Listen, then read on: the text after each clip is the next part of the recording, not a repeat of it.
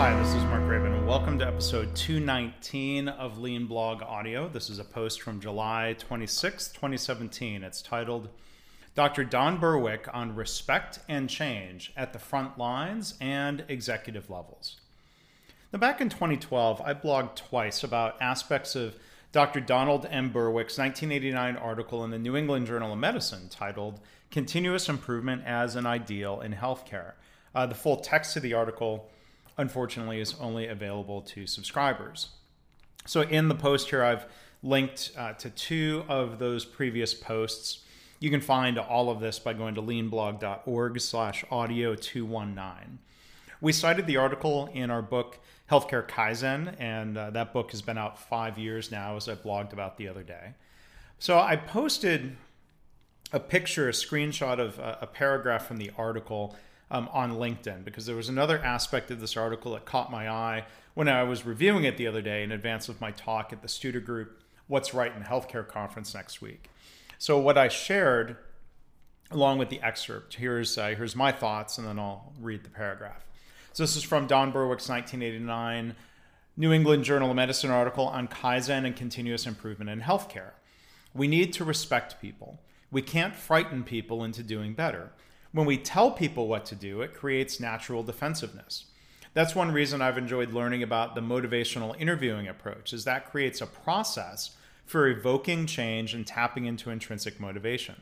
When people create their own change, that's so much more effective than being told what to do. So here's the paragraph from the Berwick article. He says, third, respect for the healthcare worker must be reestablished.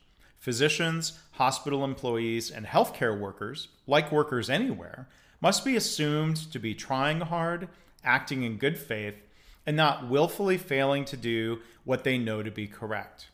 When they are caught in complex systems and performing complex tasks, of course clinicians make mistakes. These are unintentional. And the people involved cannot be frightened into doing better. In fact, if they are afraid, they will probably do worse, since they will be wasting their time in self-defense instead of learning. That's the end of the paragraph. I mean, there's so much goodness, there's so much to dig into in just this paragraph.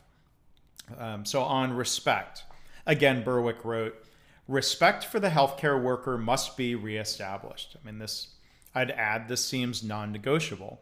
It's a shame if respect isn't there, and if it's not, it should be reestablished or just established if it really didn't exist broadly in the organization before. If we're looking to help healthcare leaders change, for example, if we hope they'll embrace lean and the Kaizen style of continuous improvement, that should start with respect. And I sometimes don't live up to that ideal when I criticize healthcare executives for laying off employees, not focusing enough on patient safety, etc. So on assuming good intent, Berwick wrote, physicians, hospital employees, and healthcare workers, like workers anywhere, must be assumed to be trying hard, acting in good faith, and not willfully failing to do what they know to be correct. So I would add, lean thinkers realize that lack of effort is usually not the problem. We assume that people want to do quality work, that they take pride in their work. Our assumption of best efforts in good faith should include healthcare executives, right?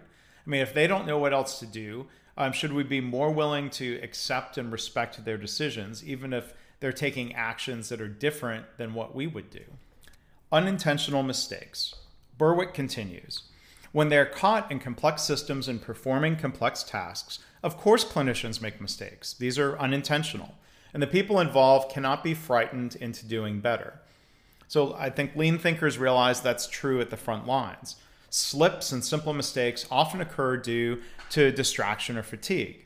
We're all human, so that's why the respect for people principle of Toyota and Lean doesn't blame people for their best efforts in a bad system. The just culture framework is helpful here too, and I think it's very congruent with Lean. Now, if a healthcare executive makes a strategic mistake or does something that goes against best practice leadership, is that different than a heat of the moment error or mix up by a clinician? Maybe it's more just to fault an executive for a quote unquote mistake at their level, or to fault them for not learning from mistakes or not learning from others. Is there a difference between a clinician knowing what to do and not doing it for some systemic reason, and an executive who doesn't educate themselves about the best things to do? The last point, fear. Berwick finishes the paragraph. In fact, if they are afraid, they will probably do worse, and so will be wasting their time in self-defense instead of learning. So Dr. W. Edwards Deming wrote about eliminating fear from the workplace. When we have a culture of fear, frontline employees will be far less likely to speak up about problems and ideas, which means far less improvement. But do we think about fear in the C-suite? If an executive is fearful for their job, does that interfere with rational thinking and good decision making? Would we be as understanding if their fear is a fear of not getting their bonus because certain margin levels aren't met? We wouldn't want executives spending more time on self-defense instead of learning and improving either, would we? What do you think? I'd love to hear your comments. You can go to leanblog.org/audio219.